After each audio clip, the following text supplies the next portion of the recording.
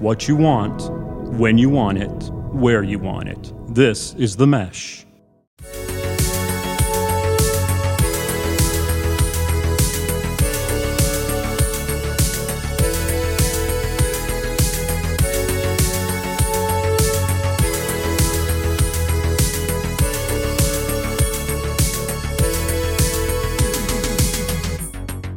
Hello, everyone, and welcome to Brothers in Tech here on themesh.tv.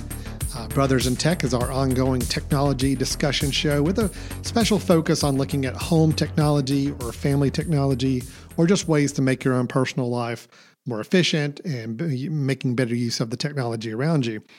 I am one of the Brothers in Tech, Alan Jackson, with me, the other Brothers in Tech, Brian Jackson. How you doing, Brian?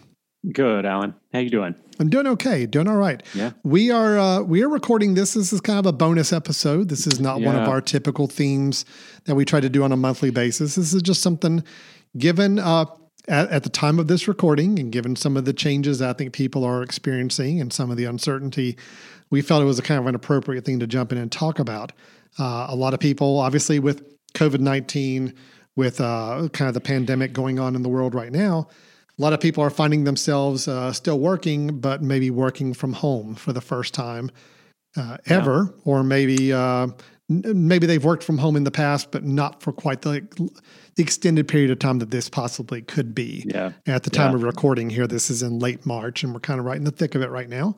But we thought this might be a good time to be a resource for people and maybe need some help or advice on the best ways to work from home. Right, Brian? Yeah.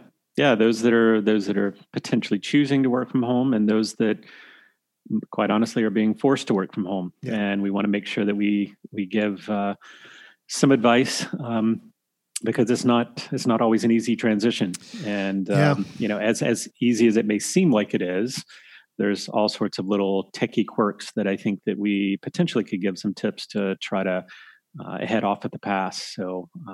Yeah, I think this is great. Hopefully we can help some people out in the time that they're being kind of put into this unique situation. So. Yeah, absolutely. Well, so it's a little less scripted on this episode. We're really just, Brian and I have a lot of notes and ideas and things from our own experience. You mean less prepared? Less prepared, which less prepared than normal, which is very little prepared. Okay. No, but Brian and I both have enough experience working from remote locations. I mean, we're both working from remote locations as we record this. Remote locations, working on the road, working from home. So a lot of these same practices kind of apply. So, Brian, let's kind of start off, and before we get into more of the technical side of it, let's talk more about what we've kind of just seen from a workplace and work environment around us. What are some things, Brian, you recommend when you know you're going to be working from home? What do you need to do first off to kind of get yourself set up? Yeah, and this is something I'll be honest with you, I struggled with for quite a while because I obviously do work from home a decent amount. I try to get work done while I'm at home. But one of the hardest things that you're going to have is if you don't have a dedicated office, which there are people who don't have a dedicated room to be able to pull away from others that might have to also be working in your house, or children, or things that, let's just say, things that don't have your same objective in mind. I think it's really important to find that special space, right? That separate space that's going to give you the privacy. For me, I ended up moving my office, which of course before was a desk in the middle of our living room. I moved that upstairs recently so that I could work in a small space, have some privacy, not bother my wife, who is also going to be having to do some work from home, and make sure that we each have our own space. So I think finding that space where you feel comfortable working, but that you also feel like you can pull away from others in your house to make sure that you're comfortable doing your work, I think is pretty important. So I think, to me, that's step number one. Find the space where you feel like you can be separate and be able to concentrate and not have to kind of have the interruptions that may kind of put your work on pause. So. Absolutely. I mean, I think it's just, again, it's kind of realizing you're now in a different environment, trying to do the same thing you were doing in a different place before. it's almost like you're trying to recreate that other environment as best you can. Your office environment. If your office environment was set up where you were able to really be focused and you kind of had your own privacy around you, try to mimic that the best you can in your home environment. It does make it a lot easier for the transition. On that same note, Brian, kind of resembling what it is you had at your office environment, I know for me personally, and I think maybe you're the same way, at my office, I have a second monitor where I work off of my primary, but I have a second monitor because I tend to always need that. It's really important for me to have that same exact monitor set up at my home office because it's really jarring to go from 2 screens in my office, in my work office, to 1 screen on my home. And things that I was used to seeing in 2 different places or having windows spread out, I'm now having to see jammed into one spot. So I made sure I had a second monitor at my home. And actually, it's the exact same monitor I've got at the office. I made sure I got the same size. So honestly, when I unplug from the work office and I go to the home office, plug into the monitor, everything looks exactly the same. Everything's laid out the same way. I don't need to rearrange windows or change anything around. That was really important for me. And I think that's helped a lot in the transition process there. No, I think to me, that is incredibly important. And if you're someone who's not worked with a second screen before, maybe you have a desktop computer at your work and you have a laptop that you try to use from home. And maybe that's been fine because your main work happens on the big desktop monitor and you get home and all you need to really do is reply to a couple of emails. Well, now you're potentially in a place where you might need multiple screens up or multiple windows up at the same time. I think a second screen or an extended monitor, I've been really happy with how that's helped my workflow. Yeah. For example, email, which I unfortunately will keep up almost all the time, looking for things that are coming in to be able to respond to. I can now put that on my laptop monitor, put it to the side, and it's there when I need to look at it. But now I have the external monitor as where I'm actually doing the work, maybe 2 documents side by side. Maybe I'm trying to pull information from one to the other. So I actually find my work productivity increases when I have a little bit more desktop space to work with digitally. And I wanted to say, if you've got the capability of having an external screen, try it, use it. If you have a monitor at home, extend your desktop.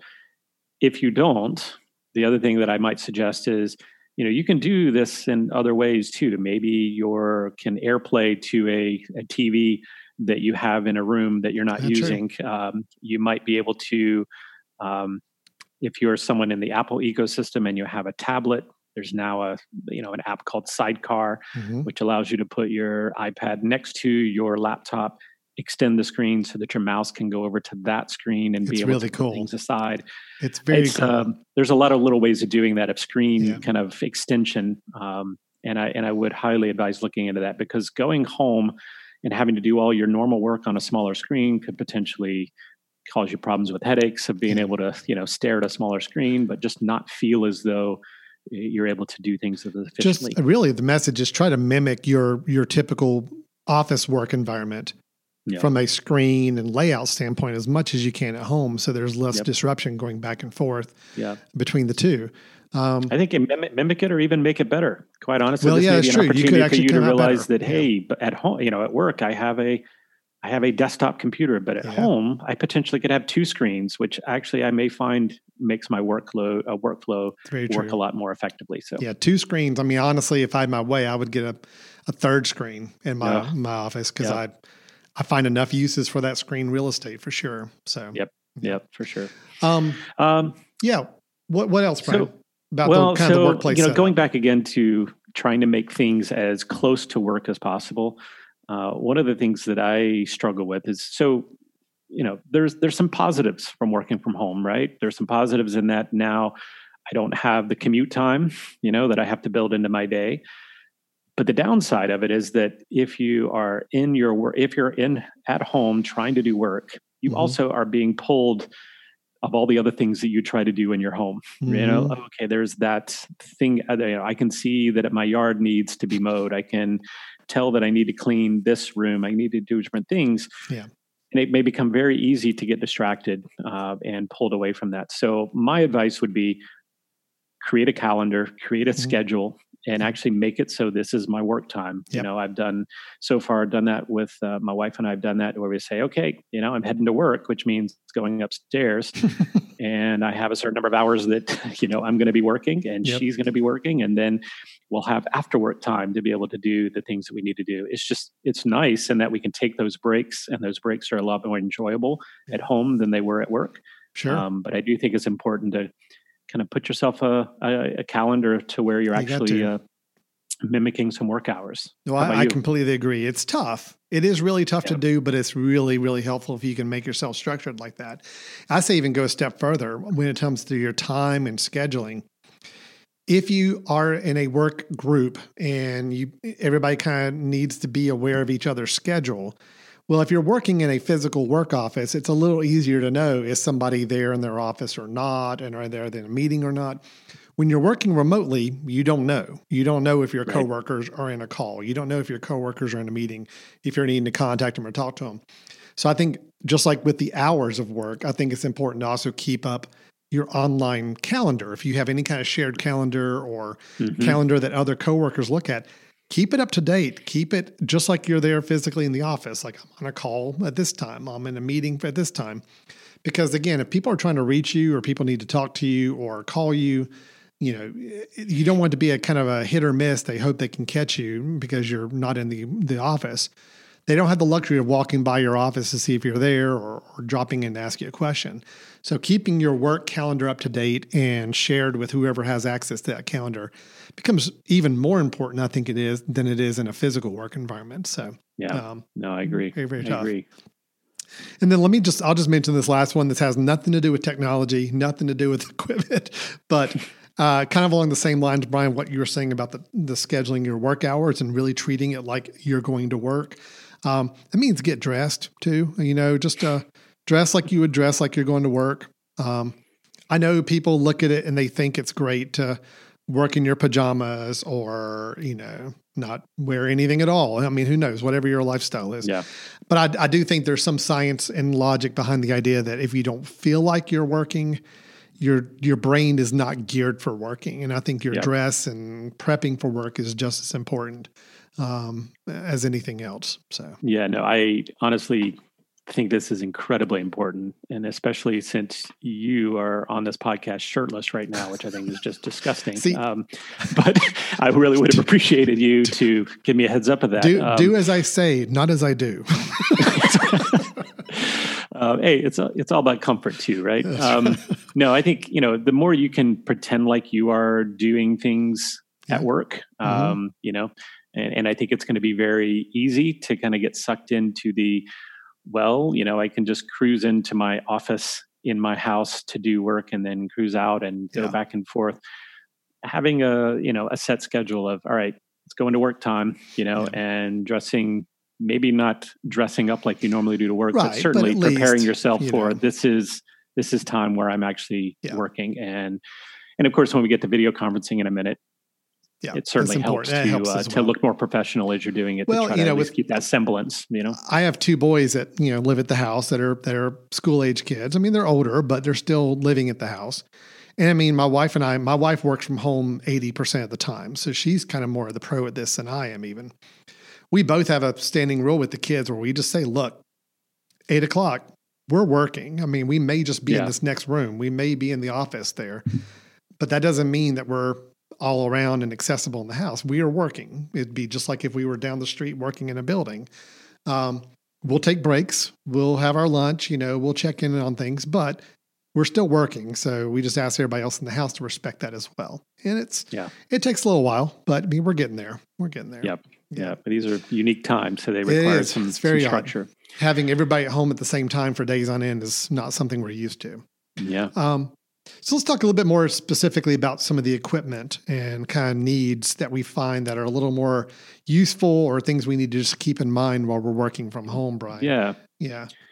Well, so I've got one, Alan, and this one actually came to be helpful for me just recently. So when I saw that I'm in the education field, when we started to move things to online teaching, and it became mandated in the last week and a half, the first thing that I did is call my internet provider and wanted to check on my internet speed and try to see whether or not it would be cost effective to upgrade that speed, because I knew that, it could be nothing more frustrating than trying to do video conferencing and trying to do more work from home and having it be sluggish to where I'm going to be frustrated. Yeah. So this is kind of my tip for all of you, is that I would certainly get in the habit, and this is probably a good thing even without this kind of crisis, to every so often call your internet provider, call your cable provider, call your phone service, and just tell them that you're thinking of leaving them and see if they can help you out to try to enhance what you have. In my case, not to get techie about it, but we have a 30 meg up and down service at our house that we were paying for, only internet. I called them to see what would be the next step up that I could go. And turns out by the end of the call, I enhanced mine from 30 to 50, and I'm actually paying $16 less a month than I was before. Nice. So they had a feature out there. They already had a new service that they just obviously didn't inform me about, which I think these companies are notorious of doing. Well, I mean, yeah. Yeah. It's like they're not calling me to say, can we charge you less? We'd like to make less money off of you and give you more. Is that okay? Right. So, I would say I'm paying less than I was before. I'm getting a faster internet. And I think that during this crisis, there's a lot of companies that are actually running better deals because they know that they need a better internet experience for you. So, especially, kids doing a lot of online learning at home, that ties up a lot of bandwidth. And I think it's a good time to be approaching. Just be mindful that as of the time we're recording this, I guarantee there's a lot of people making those calls and having those conversations. So it may not be as quick a thing to do as you'd like, but I think it's a good time to at least approach it if you feel like your internet speed could be impacted. And really the biggest places you're going to see internet slowdowns that could be frustrating, video conferencing, you could see some real hiccups with that. If your kids are doing online learning or training through video classrooms, which my kids are doing right now, that ties up a lot of bandwidth. So just a couple things to keep in mind that you're really going to notice it. Video streaming, video conferencing are going to eat up a lot of bandwidth, and if you're finding it really sluggish and impacting your ability to work, then you definitely want to see what you can do about increasing the speed. Well, and this may be the one time where you start to notice that there is a difference between download speed and upload speed. That's right. Normally we are consumers of internet, right? You come home and you're pulling things in, you're streaming things in. Well, now you're in a work environment where me as an educator, I'm going to be uploading videos. I'm going to record a video, upload it, right? So now I need speed to actually get it up on the web. And so it might be important. You might be paying for a service that you feel like, oh, this is really fast internet, but maybe you haven't had to look at the upload speed, which might be brutally slow. So checking on that. So. Probably the most common use right now for upload speed or upload and download speed simultaneously is video conferencing. When you are video conferencing with someone, a two-way video conference, that is equally using your download and upload speed, because it's not only downloading what you see coming to you, but you're uploading your own video up to the web as well. So that's normally the biggest culprit when you see video conferencing speed slow down. It's because the upload speed's not that great on your connection. Yeah. Like, for example, we have 100 megabit download at our home right now, but it's only like a 10 upload. Yeah. So, we may be able to download stuff really, really fast. We don't have any problem with video streaming, but the minute we try to do a video conference, we can see the quality gets knocked down, and that's because our upload speed is not very, very good. So that's something good to keep in mind. Yeah, I agree. On that same note about kind of speed and just better ways to be connected, I know wireless is great. Wireless is super easy and it's just convenient. Every device you can get now has wireless built in. So if you have a Wi-Fi home network, you can do internet anywhere, and that's awesome. However, if you are in a office in your home, like a static location where that's where you're going to do a huge bulk of your work, and you are doing a lot of video conferencing, or you're doing a lot of streaming of video or anything else, or uploading of video or files to people, you may want to consider looking at going with a wired connection, if at all possible, to your device. And what we mean by that is, if your device has an Ethernet, kind of the fat phone cable looking cable, and you're near your modem or your router, wherever you're getting your internet from, and it allows you to plug in a hardwired connection to it, you're going to have much, much stronger, more reliable signal no matter what. You always are. Right. Wireless is always susceptible to interference, is susceptible to range, how far away you are from the router, all of that. Wired is pretty much a constant, or for the most part, a very solid constant connection to your internet. So definitely for video conferencing, if you're going to be doing a lot of video webinars, seminars, leading meetings on a regular basis, and you're doing it from one consistent location in your home office, I really would strongly encourage you to look at getting a wired connection to your cable modem or router or whatever device you're connecting to get the internet.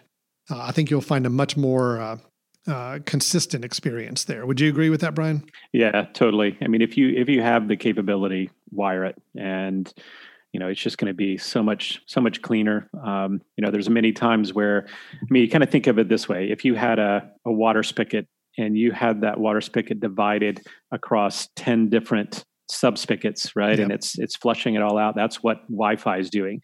And if one requires a little more, it pulls from some of the others. Whereas if you had 2 spigots, one of those spigots is directly to where you want it to go. That's what the wire is going to do. So that's going to continue to get the internet. And I'd say if you can't do that, let's say you're not close to your modem, you might even want to. There are some ways you can even go into some of the Wi-Fi routers and actually tweak them to be able to say this particular connection, which is my computer, that gets first dibs. There are ways that some of those mesh routers might be able to do that, where you can say this particular IP address, which I have, is going to be mine, and I want that to be first dibs across anything that's pulling information. So right, kind of getting like a priority setting to certain devices. There are certain Wi-Fi routers that will allow you to do that. It's a little bit more, that's a little bit more in depth of what you have to do, but there might be some ways that you can make it so that your computer gets the internet and everything else takes a back seat if there's something competing. That is good. That's honestly something I don't do, and I probably need to consider adding nowadays, because two teenage boys living at home, they're doing their schoolwork, but they're also playing a lot of video games, and they're doing a lot of online chat with their friends. That sucks down a lot of bandwidth. I probably need to make sure that my wife and our computers are a little higher priority during the workday. So good call on that. Yep. Another thing on the little more technical side, and again, this is just if you're someone who can do this and feels comfortable with this, routers or wireless routers or your home router that manages your internet connection, it's typically either something provided by your service provider or something you bought yourself and connected up to your physical line. You do want to make sure that those routers are up to date. There's new firmware that comes out, new software updates for these routers that to make them run smoother and to keep them more secure. If you know how to access your router either through like a web interface, that's typically the way you would do it, or maybe a mobile app like my Google Wi-Fi network at home. I have a mobile app to control it. You want to make sure it's up to date. You want to make sure that there's a place to check for updates or download any new firmware. That's going to keep your router not only more secure, which is always good, keep it up to date security-wise, but may even work out some details of getting you the best possible speed you can get out of your router. So I do recommend kind of checking in on that and making sure that it's up to date. And I typically try to get in a habit like every few days of just restarting the router just in general, just to kind of flush out anything that may be slowing me down or kind of keeping my connection from being the best it can. Just powering it down for a few minutes and powering it back up, maybe once a week or so. It may be a little overkill for me, but it's something I do just to make sure I'm not building up anything on that router that's going to be slowing me down over time. Yep, good call. Yep. On that, really quick on that note, Alan, I've found that it's also helpful if you're now going to be working from home every day and you've got a computer now set up at home. Mm-hmm. Most people, they maybe have a laptop they're bringing home and then it's accessing the internet and then going away and coming back. I've actually found that it's much cleaner for me to even turn my computer off at night and have it restart in the morning to clear out some of the connections that it has, given that I'm going to have to be doing these things, these high intense video conferencing. It's true.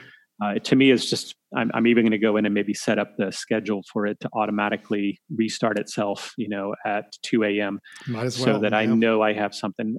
Because, again, I could have set it up perfectly yesterday, but something's happened in the meantime that now that video conference looks really, really bad, and I need to quit a lot of other applications. So I think doing a restart on Wi-Fi maybe once a week, doing a restart on your computer probably every morning, just to make sure you're starting out with clean settings, I think is helpful.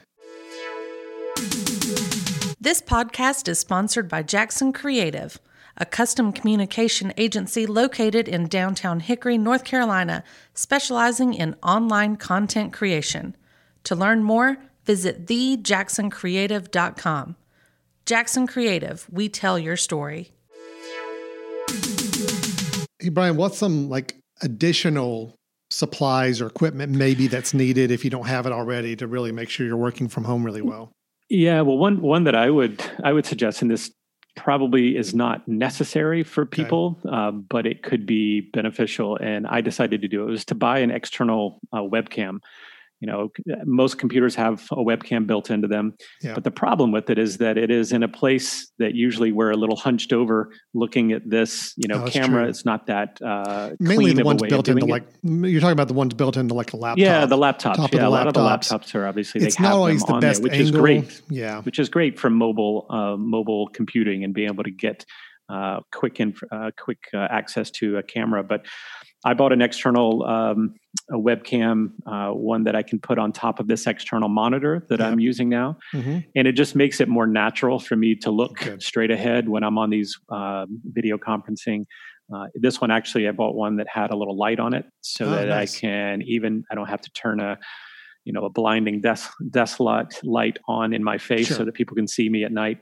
And they're incredibly inexpensive. I think this one was maybe $25 that I bought, but it's a little better image than I have on my laptop, and it provides a little more comfortable way. I don't have to be slumped over to look at the camera, bending my neck down. I can take a little bit more natural posture. So I would suggest an external webcam if you can. I would definitely say if you are in a role, your job, your career, where you are on the video camera or going to be on the camera a lot, investing in a different webcam is probably good. And granted, the ones like on our laptops, on our MacBooks are good webcams. I mean, they're great. Sure, absolutely. But if you really want to make sure you're looking as good as possible and it's a natural position for you to be in, that $20, $30, $40 webcam is probably a well worth investment.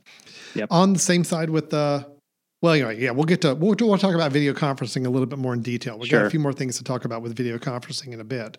But on that same note, kind of as far as equipment goes, headphones, noise canceling headphones especially would be really great in these situations. I think, a lot of us have earbuds or things that come with our phone, or maybe a lot of AirPods, wireless AirPods. They're great. I mean, those will work fine for hearing conference calls, for being a part of those. But if you really want to have a good listening experience and not be distracted by a lot of other stuff going on, noise canceling headphones, I definitely recommend the ones that are more over the ear can type of things. Just means that not only can you really hear extremely well, but you're not distracted by a lot of outside noise. And I think that's really important for listening and hearing while you're working from home. Yeah. I have a pair that I use, and I just use it when I'm working. I don't tend to use it when I'm video conferencing because I don't like them seeing a huge, cans around my ears as much. But I'll use it when I'm working. I'll just turn those on. Maybe I have music going lightly in the background, or maybe I'll just use that as a way of blocking out everything else that's going on in the house. That's true. They're not the most really sightly looking if you're the one leading a video conference. But, again, if it's critical that you're able to hear and not be distracted, I think that's a good way to go. Yep. I'll just jump in here. A couple real quick little hardware things I wanted to mention that are not going to apply to everybody, but I think some things to keep in mind. Biggest problem I have whenever I work from home is that I don't always have all the same connections or adapters or things that I do in my work office. I'm a Mac user, and unfortunately, that's one of the trade-offs we have for being a Mac user is we have a lot of dongles to keep up with. My Mac laptop only has one type of connection on it, a USB-C connection. So everything I want to connect to it, hard drives, anything at all, connecting my phone to it, webcams, all that has to have adapters. And I've got all my setup at my work office, but when I come home, in the past, I've always come home and been like, oh, well, I can't even hook up half this stuff because I don't have the right adapters or cables. So I just say take a couple extra minutes and look at what it is you need to have hooked up on a regular basis. Make sure you replicate or have those same adapters at your home office so that you're not struggling to try to figure out how to connect things or make things work together. All that is doing is taking up time away from your workday in a home work environment and probably frustrating you a little bit too. It certainly does me. Same thing for me goes with keyboards and mice, just if you're used to using a full-size keyboard and a nice mouse in a work environment, why go home and now you're using the little trackpad and your laptop keyboard? Again, it's another learning curve you have to go through going between your home and your work office. Again, keyboards and mice you can get pretty inexpensively. It's a good idea to just go ahead and kind of replicate that work office in your home environment with little tools like that as much as you can. Yeah. I mean, the key is, these laptops that we have, they're made for portability. Yeah. And they're made to be able to work on your lap. They're made to be able to work on a bus. They're made to be able to work in lots of different places. But they are extremely powerful. So you can connect the external monitor to it, the keyboard to it, the speakers to it, the other things, and make it so that you have something as strong as maybe your desktop machine at your office might be.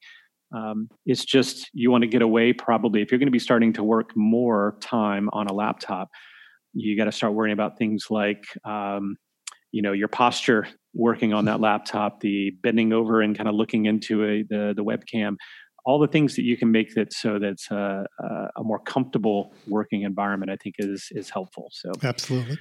I just wanted to mention one more thing, Alan. We were talking about equipment and software, but this is a really good time if you don't use it already for kind of some of the sharing features, Google Docs, for example, to be able to work simultaneously with someone. Slack has become a really popular way of kind of exchanging kind of work information. Office 365, has a share feature. And you may not have needed that as much if you were going to be seeing the person next to you in the office. But now you've got to figure out a way to seamlessly work remotely. And I think those share features can be incredibly helpful. And so, if you're not using those already, if you're someone who has typically just used Office, Word, Excel, and then shared things via email, well, there's some other great things that you might want to dive into to make that work experience a little bit more effective. Well, and plus those sharing capabilities also allow better collaboration. Again, if you're not in a situation where you're used to printing out something you were working on and going next door to your coworker and you sit down and work through any changes, then you get back and make them. Well, you don't quite have that capability as easy anymore. So turning on the sharing means that you can share a document on a Google Drive, on a Microsoft Office account, and share it with someone, and someone has the capability of going in and editing or making changes or making notes on it, and you can work together that way. So it does give you a lot of that collaborative tools that you would normally maybe take for granted when you're working in a more traditional office environment. Yeah. Yep. All right, so that's a lot of equipment software. The elephant in the room here, Alan. Let's go ahead and dig into it. We've kind of tiptoed around it, but we are now in a world where video conferencing is going to become more and more important than it ever has been before. People talking over video. I mean, you turn on the TV now to watch any late night shows or news programs, and more of the people are now having to do video conferencing to do their job. So we're all in the same boat. I mean, Brian and I are using video conferencing right now to record these shows. It's kind of our world now. So let's talk about some tips for specifically what to do about video conferencing. Well, can I first of all just say, realize there are multiple ways of doing video conferencing. Yeah. Obviously, we're using Zoom. My university is using Zoom. I think a lot of people across the country are using Zoom, which is a great business meeting, video conferencing tool, but there's others, right? I mean, there's Google Hangouts, there's Skype, there's even just FaceTime. There's lots of ways of doing this, and some of the things we're going to mention are going to be common across all of them. One thing I would mention, use headphones. Use headphones and headphones that potentially have a microphone built into them. And, for me, there's really nothing more frustrating than being on a conference call with lots of people, and there maybe be one person that doesn't have the headphones and they have their speakers turned up to be able to hear what everybody's saying, but yet it's feeding right back into the microphone and everybody else hears an echo. You can keep that from happening by having everybody, try to use headphones so that they're hearing what needs to happen. They don't have to have their speakers turned up, and you don't have to hear the echo of everything happening after that. Of course, I realize as you're giving this advice, this is the one time you and I have recorded where I am not wearing headphones, and you probably are hearing the echo from the speakers in the room. So a little bit. I apologize. I'm not naming names here, but I'm saying that there is nothing more frustrating than having someone not wear their headphones during some communication. No, this is the one time. Can I just say that again? There is nothing more frustrating than having someone that really doesn't follow the rules. So, well, if you think about it, it's true. I mean, granted, we joke about it because unfortunately I'm failing in this rule right now during this recording. But you're right. I mean, if you think about the logistics of it, I mean, if sound is coming out of your computer speakers to where anybody in the room can hear what's going on your computer, but then you're using your microphone on your webcam or on your computer, that technically means if you just follow the logic, they are now hearing themselves loop through that. Yep. Where if you're wearing headphones, only you are hearing them; they're not hearing themselves. So yeah, it makes perfect sense with that. Yep.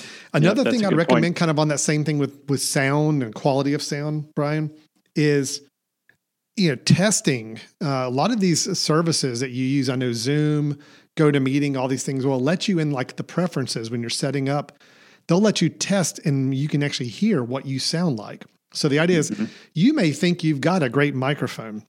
You may think your sound is wonderful, but you don't want it to be where everybody listening to you now, you sound horrible because your voice is muddled, you're too far away from the microphone or whatever. So I really recommend whatever service you use, like for example, in Zoom, you can go to the preferences in Zoom and say you want to test your connection or do an audio or video test. Yep. And it will let you hear what it's going to sound like when somebody's talking to you. And then it'll let you, it'll record you for a few seconds talking, play it back for you so you can hear what they're going to hear when you get on the call with them. To me, it's invaluable because I don't ever want to be that person on a call and leading a large conversation and hardly anybody can hear me really well. And I don't realize it, and then of course, if somebody lets you know in the middle of a call that your call's not great, your audio's not great, you got to stop and deal with that and try to figure it out. It's something you can test in advance with these tools and make sure that you're sounding as good as you think you are. Yep, for sure.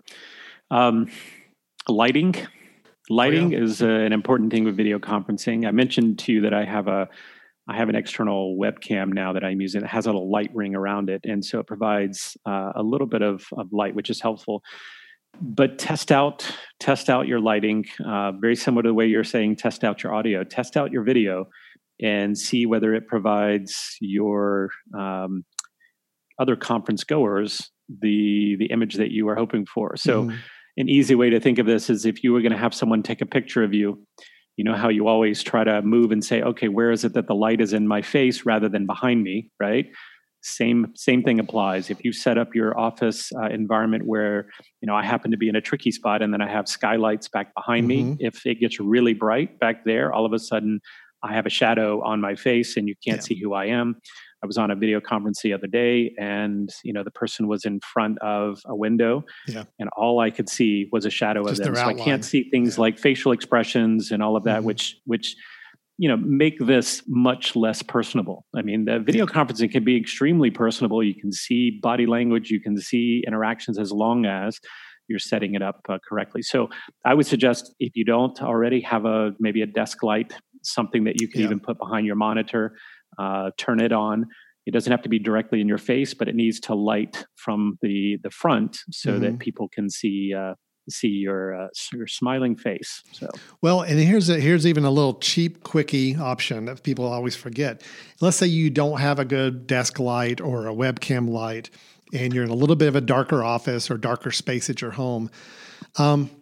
remember that if you're right in front of your computer or you've got an external monitor, those monitors and that laptop screen or computer screen has a brightness. And I've had to use this in a couple situations where I'm somewhere that doesn't have a good lighting. I just turn the brightness up on my computer screen and my other secondary monitor, turn it up as high as it'll go and let that cast a little bit of light on my face.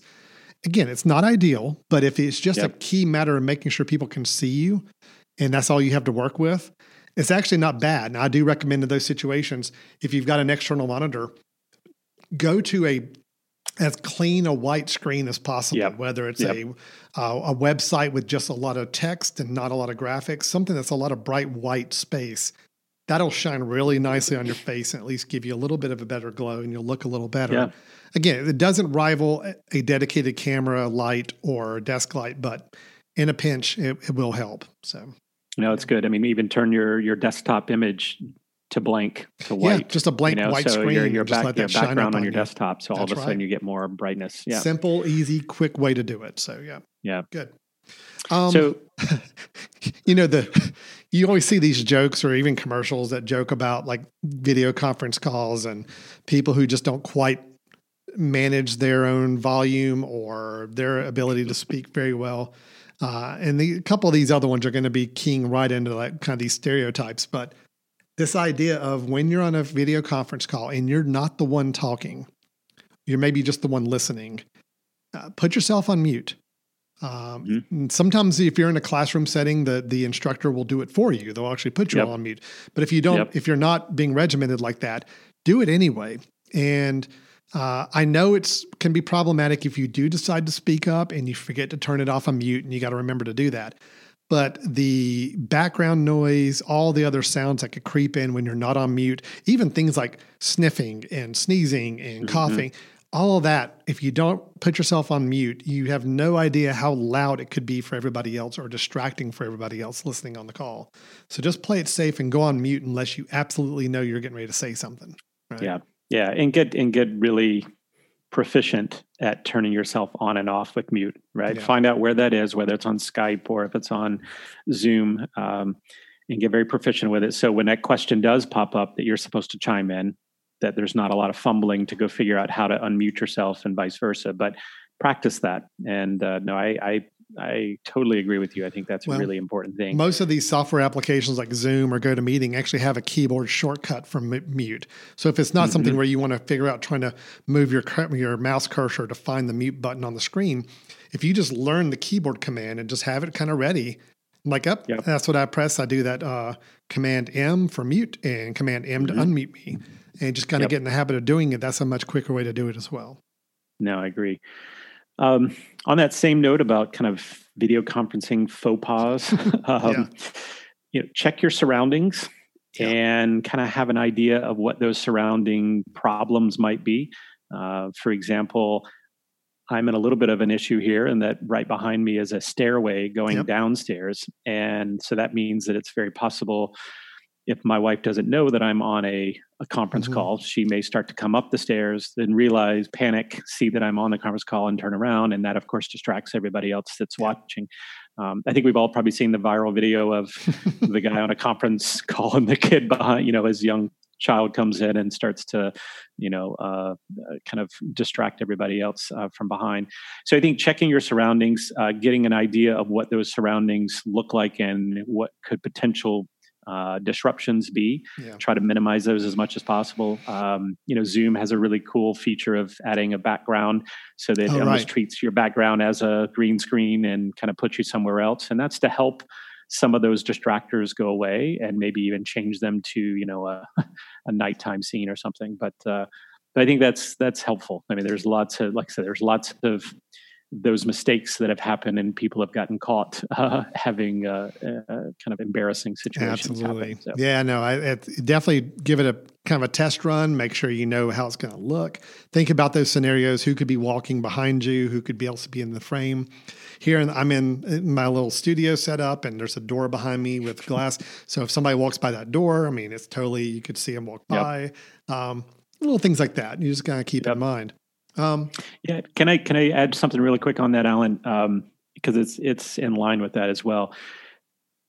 because of things like Zoom, and Zoom specifically, I think Skype's going to do a similar thing. But some of those features when you're in that conference call, that it is set up to be full screen, and Zoom has a feature that says, "Oh, okay, well, whoever's talking, we're going to put their face front and center." Mm-hmm. So all you're seeing is whoever's talking. So make it very meeting oriented. Well, in a case like a classroom where I may have 30 or 40 students all on the same call, one thing that people maybe fail to realize is that you're still being recorded, or you're still being, your image is still potentially being broadcast to others, even though you're not on the screen. So you may look and go, well, they're on the screen, so nobody else is seeing them. Good call. And, you've probably seen the video of someone, maybe going to the bathroom and deciding, they're just listening, so nobody knows what's happening. Those are things to watch out for too, and just realize that your camera's still on. You're still getting videoed, even though you may not be front and center on your screen. You may be in someone else's gallery view, and everybody can see what you're doing. So, yeah, that's a really good point. Yeah, it's true. It's like all these services have a way of recording the calls, which is great, meaning you can record your video conferences, but the one person's head up at a time is a display preference when you're actually watching the webinar. It is still recording, and you can still view everybody's face at the same time if you choose to in the recording. So good call on that for sure. Yep. And this is a big one for me. We're probably getting a little more down the road for people who are leading webinars, but I mean, there's a fair number of people out there doing that. Test out some of the things you plan to do in a webinar or a video conference in advance. I'm talking about things like if you're going to share your desktop, if you're going to pull up a document to share with somebody, make sure you've tried that out before you do it. I've sat through way too many video conferences where somebody is just deciding to try out a new feature they've never done before, or like sharing a image they've got and they've never done it before. So it takes several minutes for them to figure it out, and it's annoying and takes up valuable time everybody's trying to save. So test these things out. If you're going to share a spreadsheet, try going up on your Zoom or GoToMeeting service. Do a private one to begin with, and just try pulling up the documents, and make sure you can do it the right way. Most of these services will let you share your desktop or share a window that you have pulled up. Just make sure you're comfortable how to do that. And on that same note, you wrote this note down, Brian, but I'm so glad you did. I'm really finicky about if I know I'm going to be in a webinar and I'm going to be sharing my desktop or sharing something on my computer, I clear off everything off my desktop, other files. I don't want people to be able to see the names of files on my desktop. I don't want to have a cluttered desktop. So I make sure it's a clean desktop. So that way, if I do need to go to my desktop at any point to bring up a file to show them, at least they're not looking at this huge cluttered desktop of files all over the place. I actually have a utility that I didn't really plan for like a Brothers in Tech suggestion for this episode, but I will say this would probably be the one I would give if we were going to have one. And it's called OneSwitch. It's a utility I have installed on my Mac that up in my menu bar, it gives me several things I can do with this OneSwitch. Things like automatically play a playlist on iTunes. I can have my computer not go to sleep for a certain amount of time. So if I want to have to stay awake for a long period of time, other things like that. But one of the switches on there is to hide all my desktop items. So in other words, when I flip that switch, everything on my desktop disappears. It's still there. It's just hiding it. So if I'm doing a webinar or doing a video conferencing and there's a chance I may need to show my desktop at some point, it's fine. I don't have to worry about it. I just say, go ahead and hide my desktop items. It's a nice clean desktop. And then when I am done with the call, I can go back and switch it back off and all my desktop items show back up. And it's just a little peace of mind that, my file labeled lawsuit or something is not just showing up on my desktop for people to wonder and question about, so. Right. Yep. Yeah. Your receipt for adult diapers that you have exactly. on your desktop. That's my business. I don't need anybody else to see it. So, right.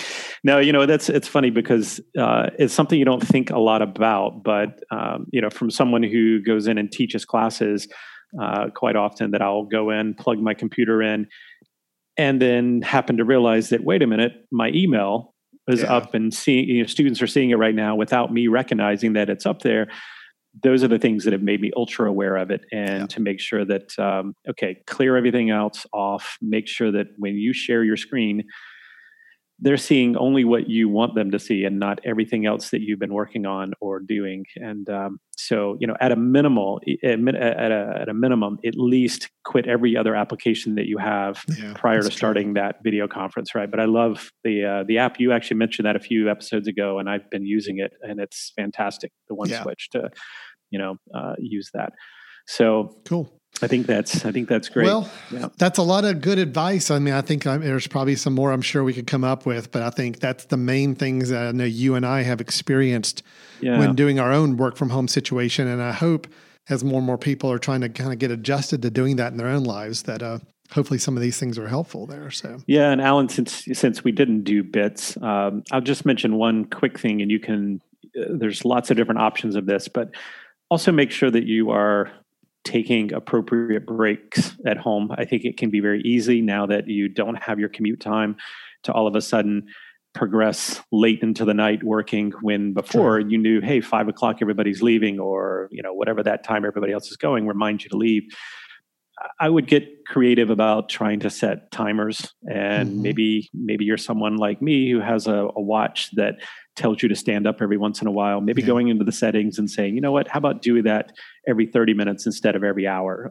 Or there are some really interesting little simple timers you can put on your computer that will throw a notification up that says, take a break, right? Take a 2-minute break. And I think those are helpful ways to make sure that this transition doesn't become more stressful than it already is. So that's a good point. That's my bit for today. So really it's the two spectrums. It's structuring your day and your time so that you can be productive and you not get distracted and other things get in your way. But on the other end, don't let it go too far that you don't take care of yourself and don't observe that breaks, you're too comfortable. It's get too up and easy walk to work and all that, right? Yeah. So it's a management. I'll say working from home, it's not my preference at all. I am much more of a work in an office environment. I'm much better in an office environment. I have to force myself to get good at working at home. But these tips and things that we just described here are big things that I think helped me get a little better at it. So it's great. Well, and hopefully next time we do one of these, you'll actually be wearing clothes, because this has been incredibly difficult for me. Yes. I'm sure it has been. So it's great for me. I don't know what's wrong when you're in, but I'm totally comfortable with it. I'm just, this is also probably a really good time to mention to everybody, sanitize. Wash your hands. Yeah, there's that. I'm going to go sanitize right now from having been on this call with you. Clean out your eyeballs a little bit. So that's good. All right. Well, listen, again, I hope everybody's being safe and taking care of themselves out there. I know it's some differences in the world right now. Some things are changing. We're here to help. So if you have any questions, ideas, thoughts, or just maybe your own work from home suggestions, we could share them in some follow-up episodes as well. Please feel free to write us. That email address is info@themesh.tv. That's info@themesh, THEMESH.tv. And we'd love to hear from you. Tell us how it's going, any kind of issues you're running into from a work from home situation, or maybe ideas that have helped you out. We can share with other people. We'd be happy to do that. So that'd be great. Yeah. Good. All right. Good luck. Good luck, everybody. Yeah. Thanks a lot for listening. This has been Brothers in Tech. We'll be resuming back to our regular schedule with the next episode, but we felt like this was a good one to drop in. Take care, everyone. We'll look forward to talking to you next time. Bye-bye.